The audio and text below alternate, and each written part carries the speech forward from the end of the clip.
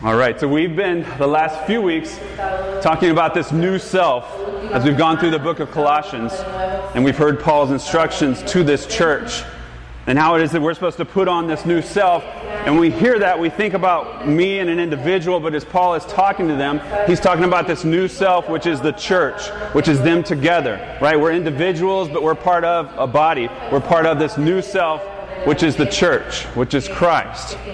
We're His body. And so we do that together. And we've talked about that we put on these new perspectives, how we think.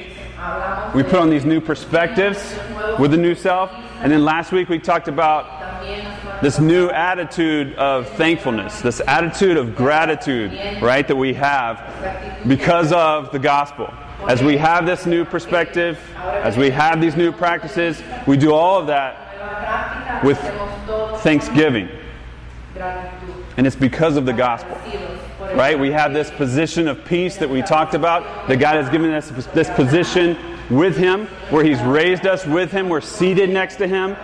He's hidden our life with Him. And we know that one day, for eternity, we will be with Him. So we have this amazing position where He's reconciled or made right our relationships. And then we're to grow in understanding of that gospel. We're to grow in understanding of this position that we have. And as we do that, we'll become more and more thankful. And it's to spread to every area of our lives. Every relationship, every interaction, everything that we do, we should have that perspective of the gospel. We should be thankful, no matter what the situation, no matter what the outcome, that we can be thankful for the gospel, because the gospel doesn't change. Our position with Jesus Christ will not change. If you know Him, if you're His son or daughter, that's it. It's done. It's over. We can rely on that. It won't change. Your life will change. Your relationships will change. Your situation will change. Everything else will change. But the gospel will not change. Your position with Jesus Christ will not change. And so we can be thankful regardless of the situation. And so Paul's been talking about this, as I read this, a little more theoretically, right? Just think about, okay, this is what you need to think. This is what you're going to do. This is the attitude you're going to have. And he moves from this very theoretical now in these verses that we're going to look at today to very practical. He gets into specific relationships. And how is it that we're supposed to interact in these specific relationships? He's gone from the general to the specific, and he's looking at these relationships within the church, within the body of Christ. So let me read, first in English and then in Spanish, Colossians 3, verse 18 through chapter 4, verse 1. So Colossians 3, verse 18 through chapter 4, verse 1. It says, "Wives, submit to your husbands as is fitting in the Lord. Husbands, love your wives and do not be harsh with them. Children, obey your parents in everything, for this pleases the Lord.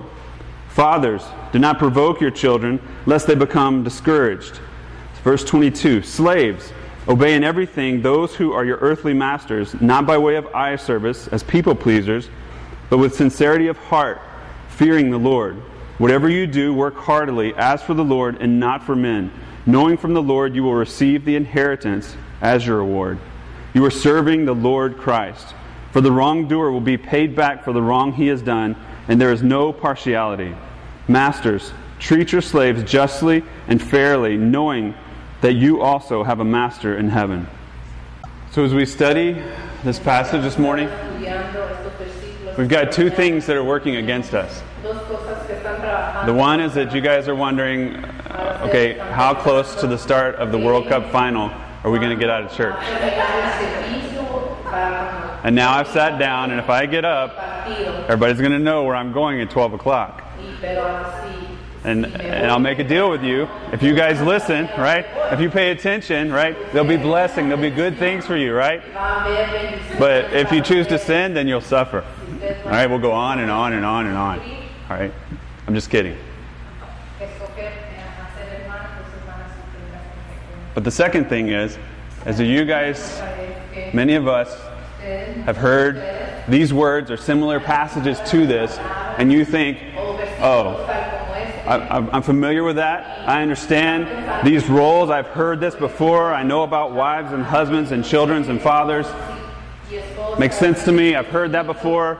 I mean, right, the Bible's full of that, right? I mean, I've understood that. I've heard it preached. I've studied it. I've read books on it. And what I want to ask is that you guys let go of that for right now. In one sense, I want you to let go of what you think you have in your mind, of the understanding that you think you have of these roles. And I want to stop and I want us to look at, and I'm going to spend a good bit of time looking at the context of this passage and looking at the context of these instructions that Paul is giving to this church in Colossae before we actually get to the verses. Because there's some things I think in this, as I studied this, and I went back to the scripture and back to the text and back to the text, that I think we need to unlearn or not apply in this situation. Because we need to submit to God's Word. We need to be under it. And so I want to just show you a few things before we go forward. Because if we want to look at just these roles of a husband, of a wife, of father and children, and of slaves and masters, if we want to just look specifically at the roles, we could go to a different passage, a different book. We could go to Ephesians. Ephesians is a book, it's a sister letter, it's a letter that Paul wrote at a very similar time from a similar place. When he was in Rome in prison, he wrote to the church in Ephesus and he also wrote to the church in Colossae. And you can see a lot of similarities in these letters, but there's also many differences. And so I want to show you guys some of the similarities, but also some of the differences. Because in Ephesians 5, in chapter 5 and chapter 6, you see very similar words, very similar ideas. But if you guys can't see, this is for wives and husbands, for children and fathers, and then for slaves and masters.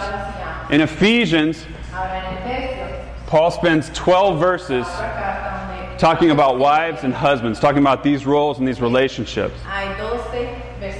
But a lot of this is actually showing how that shows Christ. So he's bringing Christ into this. In Ephesians 5 and 6, for children and fathers, he does 4 verses. 4 verses when he's talking about this household of the church. When he talks about slaves and masters, 5 verses.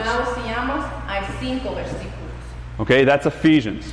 It goes into detail, much more detail about each of these roles, each of these interactions, these relationships. Now, for Colossians,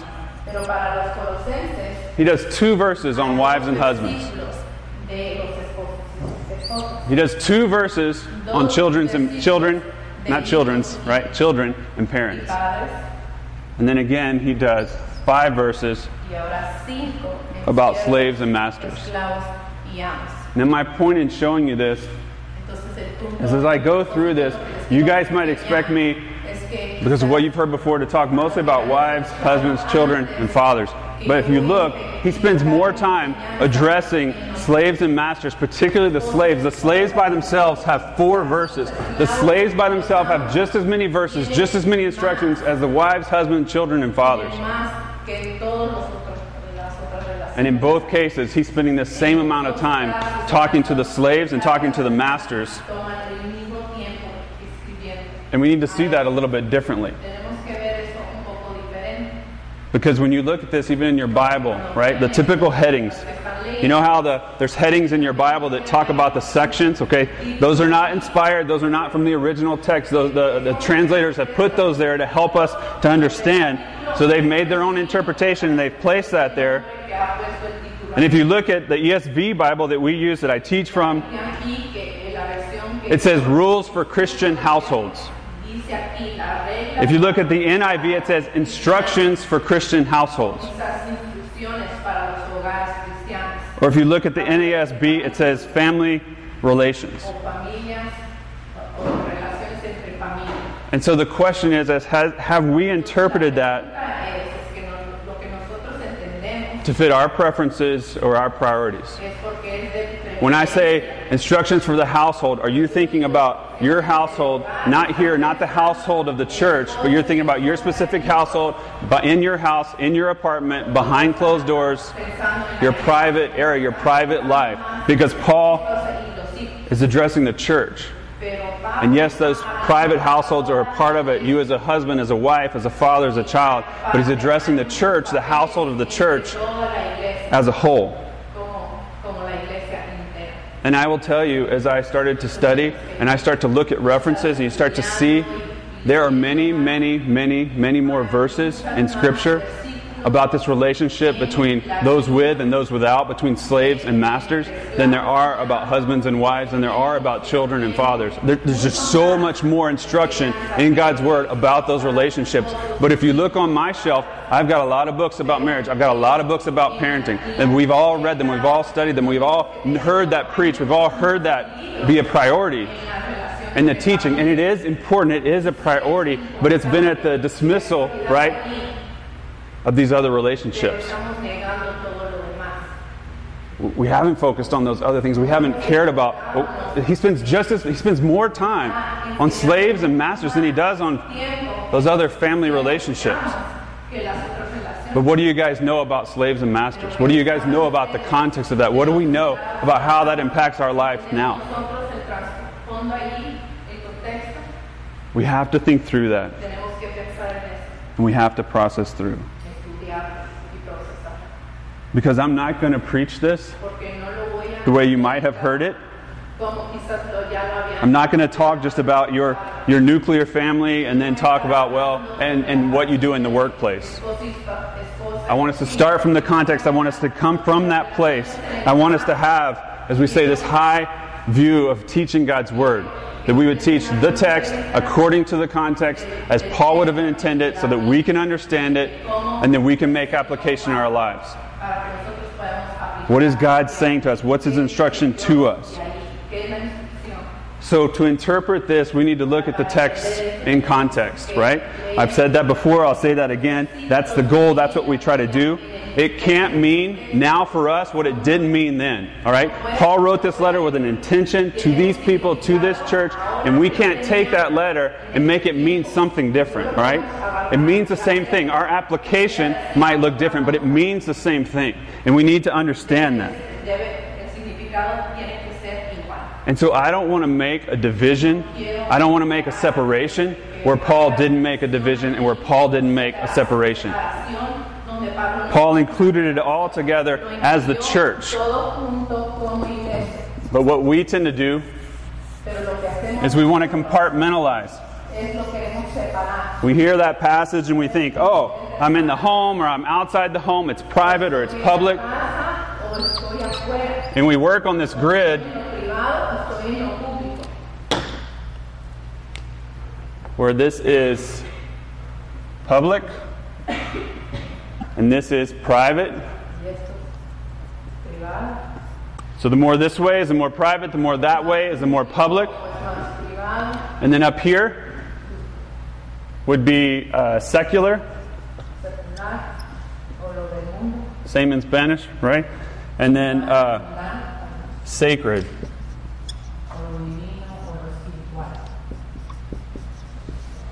Right? We tend to think along these axes, well, is he talking about the private area of our lives or the public area of our lives? Or is he talking about the sacred or the religious areas of our lives? Or is he talking about the secular, the worldly, in our jobs, etc.? And we tend to operate on this private side. Right? We tend to think about us. We tend to think about as an individual. We tend to think about my family, just my immediate family. And then we decide, is it sacred or is it secular? And we move back and forth between these two. But we don't spend much time over here in the public situation, here as a group, as a body, as a church. And Paul, when he's expressing this, he's not talking here, he's not talking here, he's not even just talking here or here. Paul is talking about this entire sphere. He's talking about this entire situation, this entire, every part, every relationship, whether it's private or public, whether it's secular, whether it's divine, whether it's religious. That's what he's addressing. And I don't want us to just think here. I don't want us to just think here. I want us to think of this and think in the context as a whole. Because that's what Paul was addressing. He was addressing the whole body of Christ, and he was addressing, as we've talked about in Colossians, their entire lives. Every part of your life is supposed to be impacted by the gospel. And so he doesn't then just go to talk about the private area, talk about the public. He's talking about everything. And I may seem excited about that. But as I read this, I'm like, I don't know that I've learned this right in the past. I've had these thoughts, these ideas that I already believed, that I already had considered, that had already been taught. But as I read the text, I'm like, I think this was Paul's intention. This was his purpose. And the point is he was writing this letter. And I remember being in school, going to seminary, and they even talk about preaching. And as you look at a passage, you're like, hey, what in this passage is most important for us? What in this passage is unique, right? What in this passage is unique for God's Word? What is it that God is trying to tell us through this passage? And so I don't want to go in depth about those specific relationships. And I'm not going to spend the majority of our time about marriage or about parenting. All right, I want to look at it as a whole, and I want to look at our relationships and how we bring the new self, right, that we've been putting on, how that new self shows up in these relationships. Because all of these relationships have something in common. Whether it's husbands and wives, whether it's children and fathers, whether it's slaves and masters. Okay? Listen to this. Pay attention to this. The one thing that you look at all those relationships, and there are relationships where there are those under authority and there are those with authority.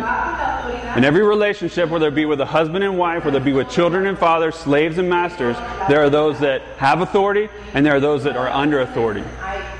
And so Paul wants us to think, as he's going through this, he doesn't go into specifics about every relationship and about the details. He's like, I want you to think in this way, in these relationships, inside the church. What does it look like to have the new self on when you're in these relationships, either under authority or in authority? This is completely countercultural. It was completely countercultural for what Paul was teaching in the first century. This made no sense in their culture. This was foreign to them to hear this. Because he addresses particularly, he talks about the women and the children and the slaves. And in that culture, in that time, you would not have recognized, you would not have spoken to, and for sure you would not have written a letter to the women, to the children, and to the slaves. They were unrecognized. They were unvalued. And they were considered unequal. Why would you address them? Let me give you, this is a quote from a first century author that's not a believer, not in the church. But this was the general understanding in the culture about these roles and about these individuals. It says, the husband and master is to rule the household by nature because the reasoning faculty in a woman is inferior. In children, it does not yet exist. And in the case of slaves, it's completely absent. That was their perspective. Why would I include these people? Why would I value these people? The women, they don't have the mental capacity. This is the perspective of the first century. They don't have the same capacity as a man does. Children, they don't have it yet. And slaves, it's completely absent.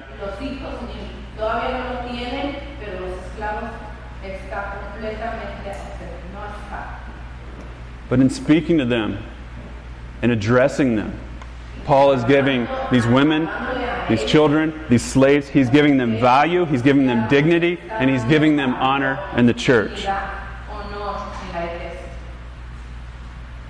And then he includes them first. Not only does he write them, but you look at this. Look at verse 18. What does it start with? It starts with wives. Then he goes to the husbands. Look at verse 20. It starts with the children. Then he goes to the fathers. Verse 22, it starts with slaves. And then finally in chapter 4, verse 1, he goes to the masters. This would have been insulting in their culture. They would have read this and couldn't believe that Paul would write a letter and would address people in this way. And we don't get that. We read this, and we read right over that. But that's the way it would have been received. That's the way it would have been intended at that time.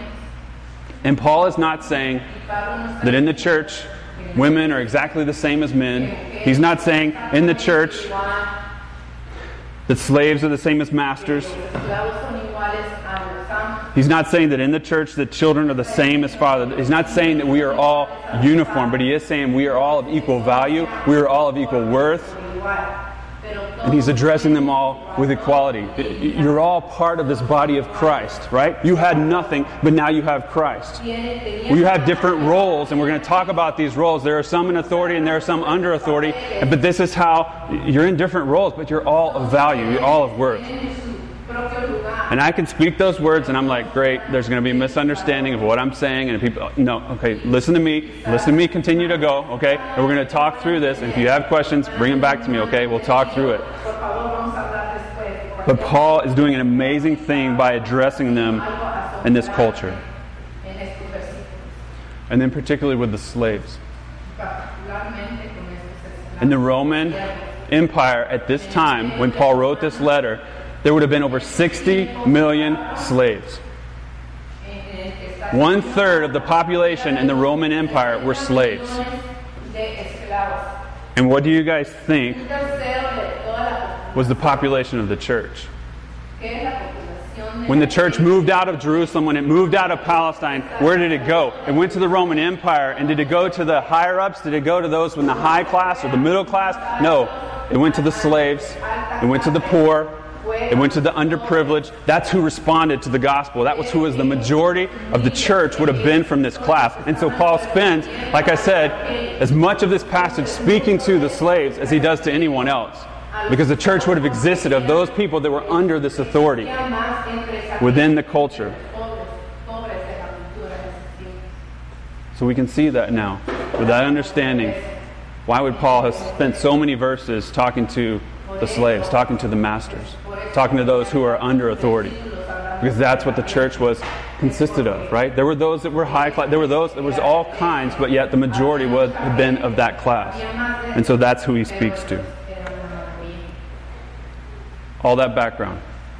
But now I want us to reread the passage, okay? Thinking differently, putting off how you might have learned it before, okay? Not dismissing all those ideas, but in this passage, in this context, let's consider what Paul is saying as he writes to this church in Colossae and what it would mean for us.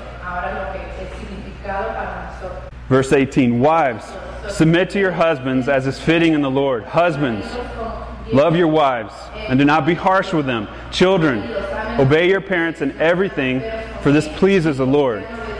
Fathers, do not provoke your children, lest they become discouraged. Slaves, obey in everything those who are your earthly masters, not by way of eye service as people pleasers, but with sincerity of heart, fearing the Lord. Whatever you do, work heartily as for the Lord and not for men, knowing that from the Lord you will receive the inheritance as your reward. You are serving the Lord Christ. For the wrongdoer will be paid back for the wrong he has done, and there is no partiality. Masters, treat your slaves justly and fairly, knowing that you also have a master in heaven. So the role of authority and the relationships in the church, it impacts every relationship in the church. As we follow Jesus, as we're motivated by Jesus, and as we make Jesus visible. So we're going to look at, in these types of relationships where there's those in authority and those under authority, how is it that we follow Jesus? How are we motivated by Jesus or motivated by the gospel? And then how is it that those relationships make Christ visible? So first, follow Jesus. How do we follow Jesus in these relationships? Look specifically at the instructions that Paul gives. In verse 18, when he's talking to the wives, what does he say? He says, submit. And you might think, if you're a man, well, I'm glad I'm not a woman. I'm glad I'm not a wife. I don't have to submit. And as I was talking to Nydia, and we'll get to this later, well, I'm glad I'm not a man. I'm glad I don't have to lead. I'm glad I don't have that responsibility. I promise you, from whatever perspective, whatever role you're in, sometimes the other side looks better. But he is telling, and he's telling to the wives, he's like, submit. And I would tell you, everyone sitting here, that submission is a part of everyone's role. We will all experience, we are all asked to respond in submission. It's a part of everyone's role in the church. I can show you the passages where you're to submit to your leaders, you're to submit to elders, we're to submit to the government, we're to submit to one another, and we're to submit to Christ. It's not just the wives, okay? But this is the relationship he's talking about in the church, but we all experience that. That's biblical. And submission is voluntary. It doesn't mean that we're not supposed to do it. Submission is something that the person who is going to submit, it's their choice to submit. It's of their own will. It's of their own volition. I know this is what God is asking of me. I know in this relationship I need to submit. Am I going to submit? Okay? Never in Scripture, as you look at this, does it say a husband is supposed to come and force his wife to submit. Never does it say that a husband is supposed to rule over his wife. Never does it say a leader in the church should force everyone to submit, right? As a member of the church, to leadership, it's your choice. Like I have to decide, am I going to submit? A wife makes that choice. She voluntarily takes this place and says, I'm going to come underneath my husband. I'm going to come underneath and I'm going to submit. I'm going to move in this direction. He is going to lead. I'm going to follow. But it's something for all of us. Obedience. Look at verse 20 and verse 22. We're to submit. And then he says to the children. In verse 20 he says, children, obey. Then he gets to slaves. He says, slaves, obey. Just like submission, obedience is a part of all of our roles in the church. At some time or another, we will obey. We're asked to be obedient with one another. We talk about it let's be obedient to the Word of Christ. Let's come underneath, let's listen to the Word of Christ, and let's respond accordingly. We're to be obedient to the Word. We're to obey Christ. We're to be obedient, all of us, each of us, whether we're a child, whether we're a slave, all of us are to be obedient to Christ. It's not something different, something new. We're to listen to Him and to obey His commands. In verse 19, husbands, love your wives.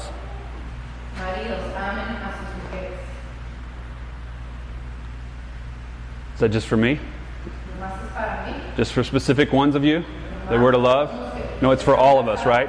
In this situation, in this instance, he's speaking directly to the husbands. As you who are in authority, make sure that you love your wife, that you put her before you, that you consider her before you consider yourself. But we know, we've been talking about this as we've gone through Colossians, that to love is all of our responsibility. As we put on the new self, what does it say? Above all things, put on love, right? For this one another. As we put each other before ourselves, as I say, no, you before me, God before me. We're to put on love. It's what we all do. We're all held to that.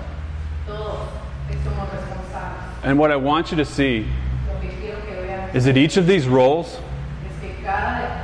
and each of these instructions, whether it be to submit, whether it be to obey, whether it be to love, whether it be for the other things to act justly and fairly, these are all Jesus' roles. These are all roles that Jesus did. These are all roles that He showed us and that He made visible to us.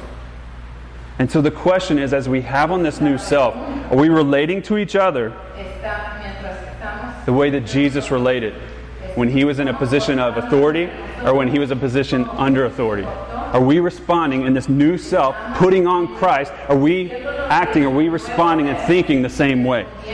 And these are our relationships directly in the church, as it's talking about with husbands, with wives, with children, with fathers, with slaves, and with masters that exist in our culture. And we have to figure out, well, how do these relationships show Christ? And I will tell you that He was the ultimate example. Christ is the ultimate example for both of these. Let me share with you passages. When He was under authority, right? Jesus voluntarily put Himself under the authority of others, under the authority of God the Father, in submission and obedience. Look at Philippians chapter 2, Filipenses capítulo 2, verse 6 through 9. versículos 6 al 9. It's talking about Jesus. In verse 6, it says, Jesus, though he was in the form of God, he did not count equality with God a thing to be grasped, right? But he became submissive. He emptied himself by taking the form of a servant Tomó and was born in the likeness of men. asimismo tomando forma de siervo, haciendo Verse 8, and being found in human form, he humbled himself by becoming obedient. Same word, he became obedient to the point of death, even death on a cross. muerte de cruz.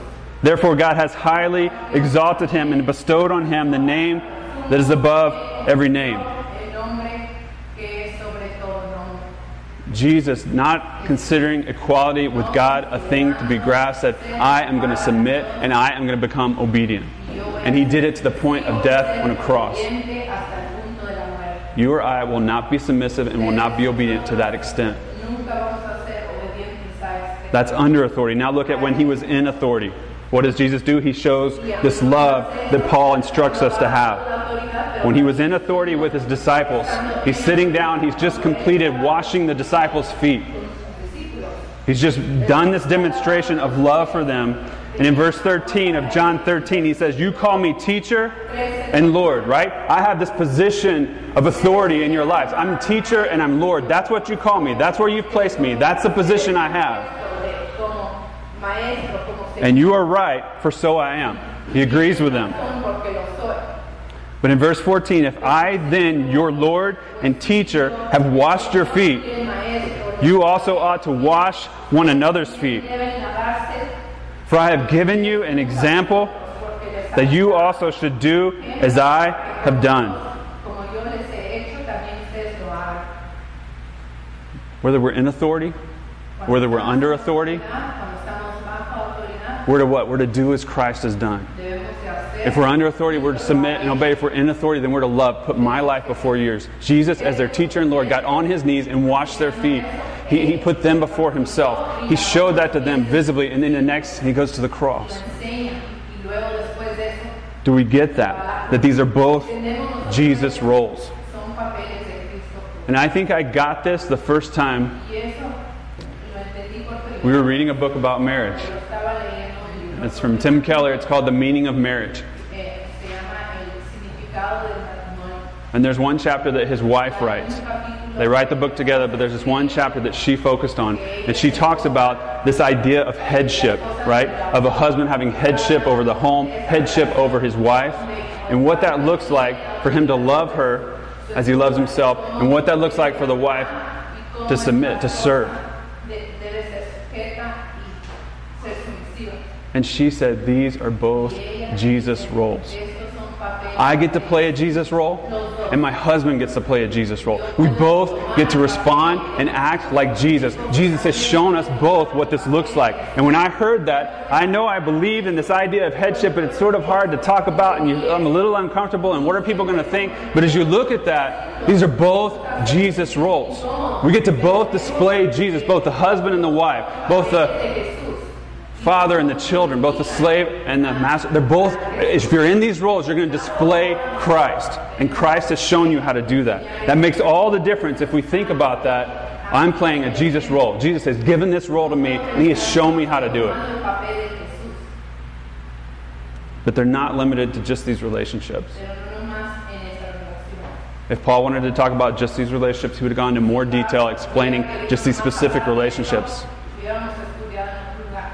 There's no way for us to live out in the church. Sometimes you're going to be under authority. Sometimes you're going to be that one in authority. There's no way for us to live in those relationships, for us to be obedient, for us to be submissive, for us to love one another if we don't have the new self. It is hopeless if we are helpless, if we haven't put on the new self. We cannot respond, we cannot display Christ in these relationships. A Cristo en estas relaciones sin Él. And so are you actively involved Ustedes in relationships? Not just in your home, right? But think bigger. Think your life. Think your church family, not just your home family. Think your church family. Think your life, not just private, but also public. In your life, are you involved in relationships where you're submitting, where you're obeying, and where you're loving? están like Christ did? obedientes y amando? Are we in relationships where we're having to respond that way in the new self? De esta manera, Does that describe any part of your life? Love, submission, obedience. está describiendo parte de su And you might say, well, I'm not going to argue with you about love. I know that one. We've heard that one over and over again. That's pretty clear. And I'll do my best to try and love people. But the obedience, the mission, isn't that a little antiquated, right? That's like old school. sujeta. Estos son los pensamientos antiguos, ¿no? That's what I see here in the text. Es lo que veo aquí.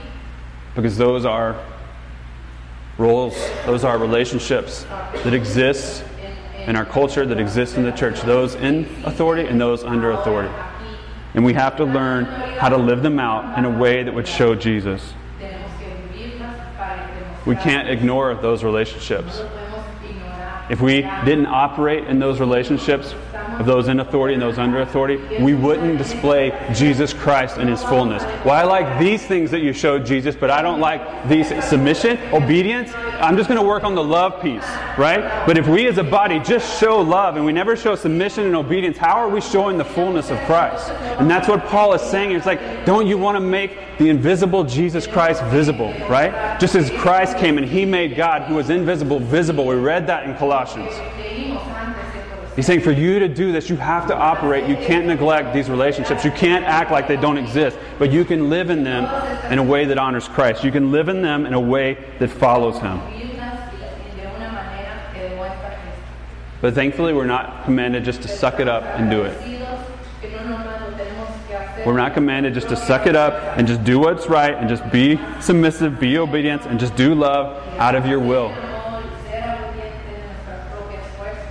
If we tried that in our own efforts, we would give up quickly. If you've tried, I'm going to be obedient. I'm going to be obedient in this situation. I'm going to be submissive in this situation. I'm going to do this. I'm going to do this. What happens? You fall apart. It doesn't last very long. There's only so long that you and yourself, that the old self can hold that, can respond that way. But in the new self, God, His Spirit that lives in us, can empower us to respond this way. He's our motivation. Look in this passage. I want to show you how, as Paul speaks to each of these in these roles, he says your motivation is not me. Your motivation is not your brother and sister. Your motivation is not what people are going to think. Your motivation is Jesus Christ. You're following Him, and He's your motivation. Look at verse 18. As is fitting in the Lord. Verse 20. For this pleases the Lord. Verse 22, the second part. Fearing the Lord. Verse 24. Serving the Lord. It's the Lord you're serving. Or verse 23. Work heartily as for the Lord and not for men. Jesus is our motivation as we follow Him in these relationships where we're in authority or under authority. He's our example. He's our motivation. He is the reason that we would do that. And we should be responding to each other in these relationships as if we were responding to Christ Himself. Because submitting to your husband is like submitting to the Lord. Wives, you don't have to wait on your husband to love you for you to submit to the Lord. Because Jesus has loved you.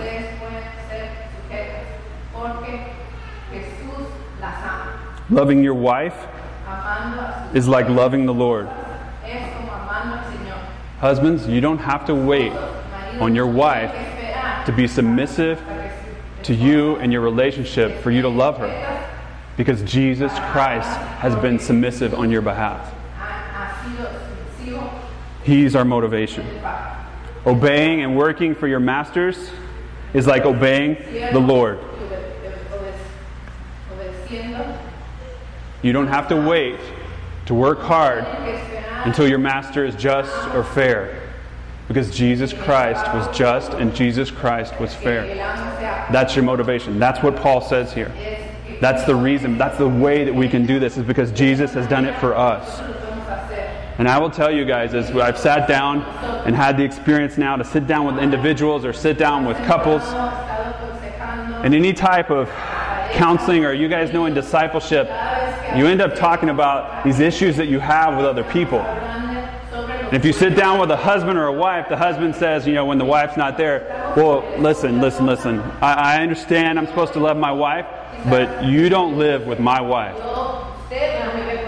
All right? You see one thing, but you don't see what I see at home. And you know what? I just can't love her because of the way she is. And you can hear the wife, and she says, well, you know what? I know I'm supposed to be submissive, and I know he doesn't have, but you don't know my husband. You haven't lived in my household. You haven't had to love somebody like my husband.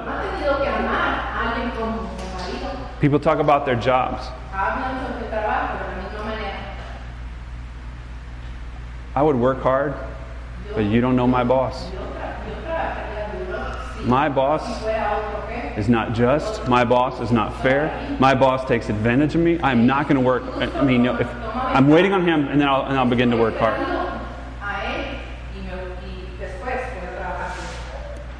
What if Jesus waited on us? Right? What if he would have waited on us to love him before he submitted on the cross? I'll give myself for you after you are submissive. After you submit yourself to me, I will show this love.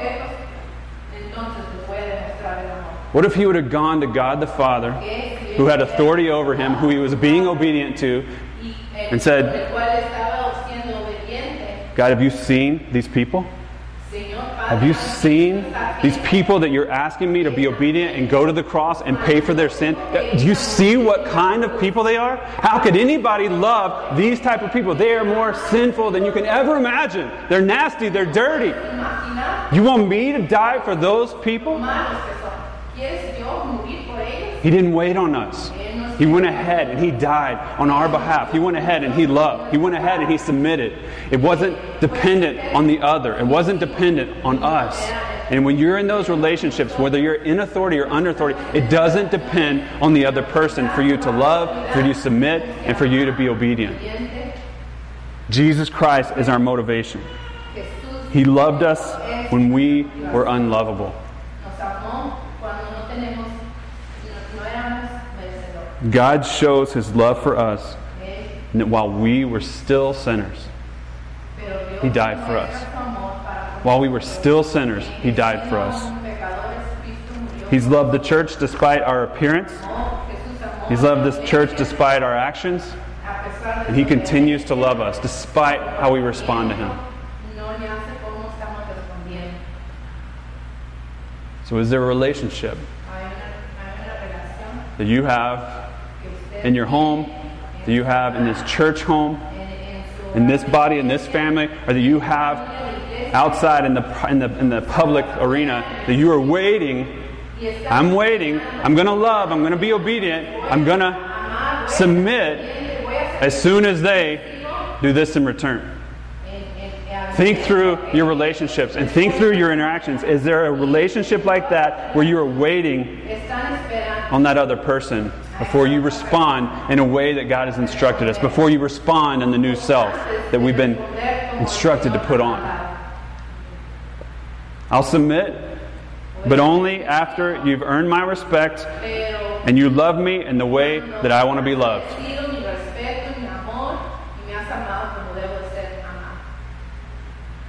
I'll obey, but only if I don't disagree strongly with you and you ask me in a nice way and give me good reasons. Then I'll obey.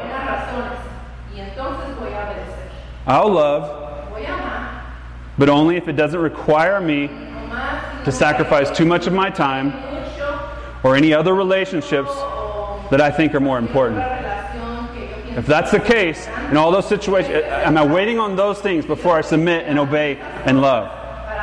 Because those are all thoughts, those are all justifications that I have processed, that are in my head, that are in my heart, as I think about responding. And we have to work through that. Are we waiting on that other person? Or are we looking to Jesus Christ and saying, I don't need that other person to do anything because Jesus Christ has done it? That's what it would look like to put on the new self and to interact in these relationships. And you might say, well, Y quizás digan ustedes, I'm waiting. estoy esperando And I tried that before. y lo he tratado. I tried it. I tried it with my husband that one time back in 2008 when I was submissive to him.